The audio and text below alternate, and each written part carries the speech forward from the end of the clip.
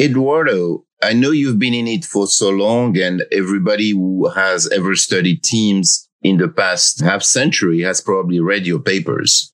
But my question is that, why is that so important to understand and study how teams work? Is there something magical about that particular human structure? Is that something unique about it? It's an interesting social phenomena, right? So in general, all of us are prone to coordinate, to communicate, to, interface with others. And sometimes we do it because we have to, and sometimes we do it because we like it. Sometimes we do it because we are in a context that kind of channels us to do those kind of things. So over the years, I've learned to appreciate collaboration and coordination, communication. I would say about 90% of the professionals out there are team sports. They're teams. We collaborate in healthcare, in aviation, in the military, in science, in universities now. And so trying to understand this phenomena, it's been an interesting journey for me. And as you know, team science has a long history, maybe 100 years, depends how you count it. So it's intriguing. And despite 100 years of science, we're still uncovering new things. We're still discovering new things. And we have new phenomena, new challenges, like teams of teams, that what Kara just described. And so, that's what makes this feel intriguing, keeps us young because there are new things coming up. And we don't have a prescription. This would have been a short podcast if we had a prescription, but we don't. And it's complex and it's dynamic and murky, and it has all kinds of complications. So, yeah, it's an interesting phenomenon that needs lots of science, and that's what makes it interesting. I liked your use of the word magical in talking about teams because I think they're magical. And I'll tell you why. So when I was in graduate school, I remember very distinctly when I first realized that there are concepts that only exist in a team, things that don't exist at the individual level. And, an easy one to talk about is cohesion. Cohesion is something that you can't experience on your own. It truly is something that only exists if you have a group of people that are working together or learning together or whatever their activity is. And I remember that being an aha moment for me, that there was this whole world of concepts that didn't exist at the individual level. They only exist at that group level. And I always found that really exciting. Yes. We're talking about aha moments, Scott. I always learn from you because you always have very vivid examples, basically, of your mind, which is oriented towards observation of naturalistic or teams in the wild, so to speak. And you superimpose your academic professorial model on it in order to understand really what's inside.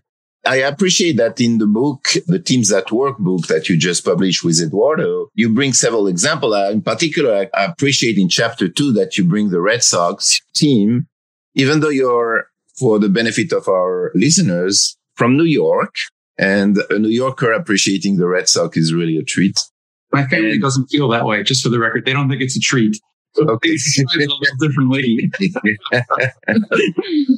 When you've observed and you work with elite corporate teams, I know about your history in leading Go. Did you have sometime an aha moment in which your own models of teams and theory of teams, just by observing something in the wild, was enriched by what you were observing, either in sports or in the corporate environment?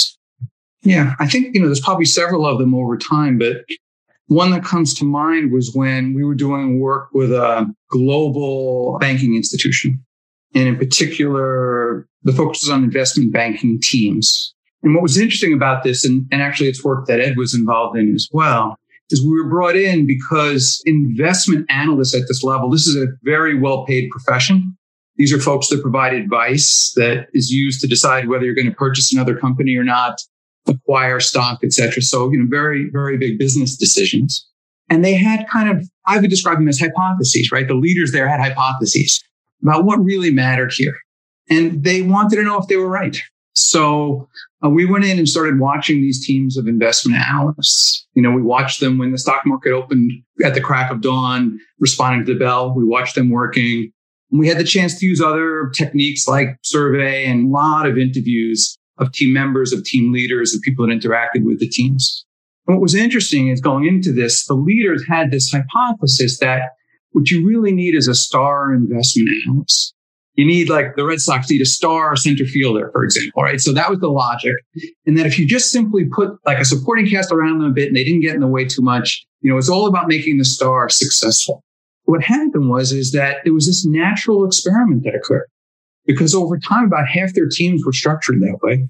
And the other half of their teams had really formed more as a true team, where they were collaborating together. They had a team leader, but it wasn't all about the team leader. And we had the chance to take a look analytically at what was going on there. And because this was a financial institution, they had tons of actual data, financial data, performance data, et cetera. And what was really interesting in this case is it was the exact opposite of what they expected. Right? The teams that were all about the star underperformed.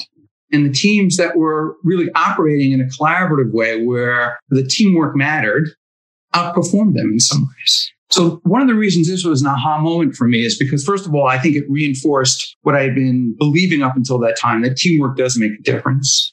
It showed that in this case, a targeted research study could help, right? Because it helped unpack the truth from kind of the myths that existed there. And it also reinforced to me that leaders don't always know what they're supposed to do when it comes to teams. So, right? So they're responding with their guts, and sometimes their gut isn't right. And in this case, the data showed really what was needed. That's a wonderful example where data matters. What you see on the surface, that's part of the magic of teams too, that they work sometime under the surface. And what you see on the surface is not always diagnostic of really what is actually happening.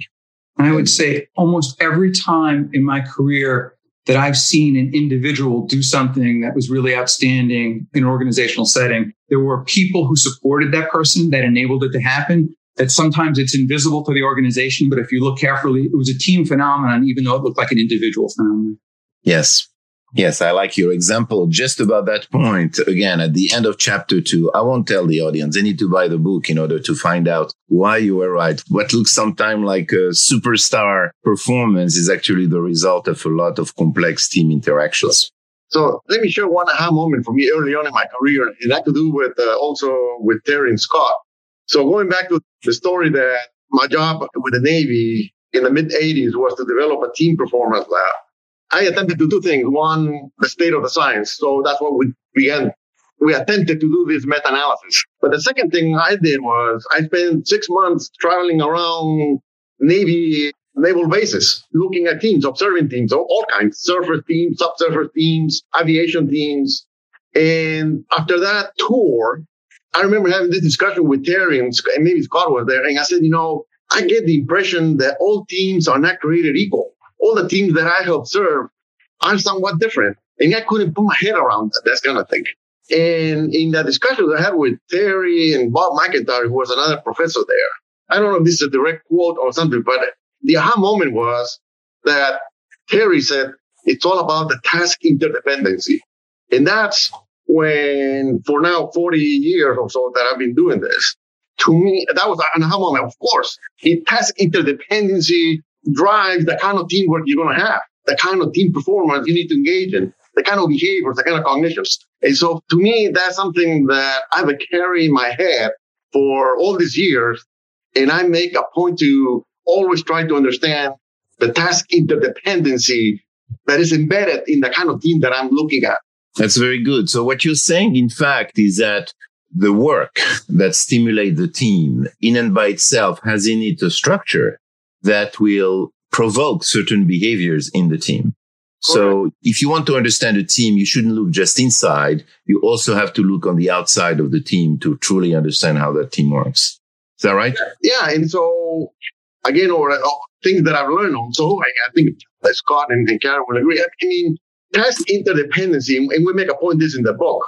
Why it's important is because it basically outlines what kind of competencies you need, what kind of competencies matter, depending where you are in this continuum of interdependency. And I think that's been one of the best, I won't say but one of the best insights we've had collectively, those who study teams. And that has driven a lot of good practice. So what do you do when you have low interdependence versus what do you do when you have high interdependence?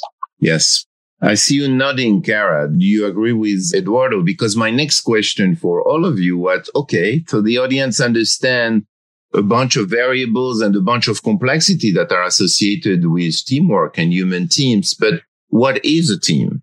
How do we define a team? And is that just a group of people who are working on things that have interdependence? Is there more than that? Actually, one of the most cited papers that I have is about the definition of a team that we published in 1992, I believe it was. Wow. And, it's interesting. This discussion make me connect all the dots.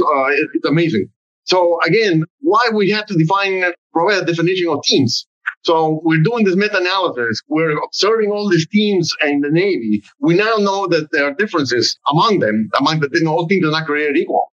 And then we said, if all teams are not created equal, the kind of research that we want to do cannot generalize to everybody, to all those teams. We need to focus. And so the definition, Scott, correct me if I'm wrong, the definition came as a result of trying to put boundaries around the kind of team that we're going to look at. And that's what we did. So it's two people, two or more, that have shared goals, they are interdependent, and so on. And so that's how that definition came. So what's interesting is how that's morphed over time. So, my recollection is the same as Ed. We needed to draw kind of a box around what we were going to study. And so formal definition. But what's happened over time through kind of practical experiences is that not all teams, particularly in organizational settings, are this neat cluster of reporting relationships and boxes with a tight boundary around it and defined roles, et cetera. It's just become mushier, right? And more dynamic. And so to me, a team is still more than one person. And I would say they have at least some interdependency and some shared goals, but it doesn't mean that they're completely shared goals. In fact, I think most teams in organizational settings have this combinations of pulls and pushes of sharedness, but also individual needs. We see this in senior leadership teams all the time. They have a shared need for the company, but the head of finance also has their own needs that's different than the chief technology officer.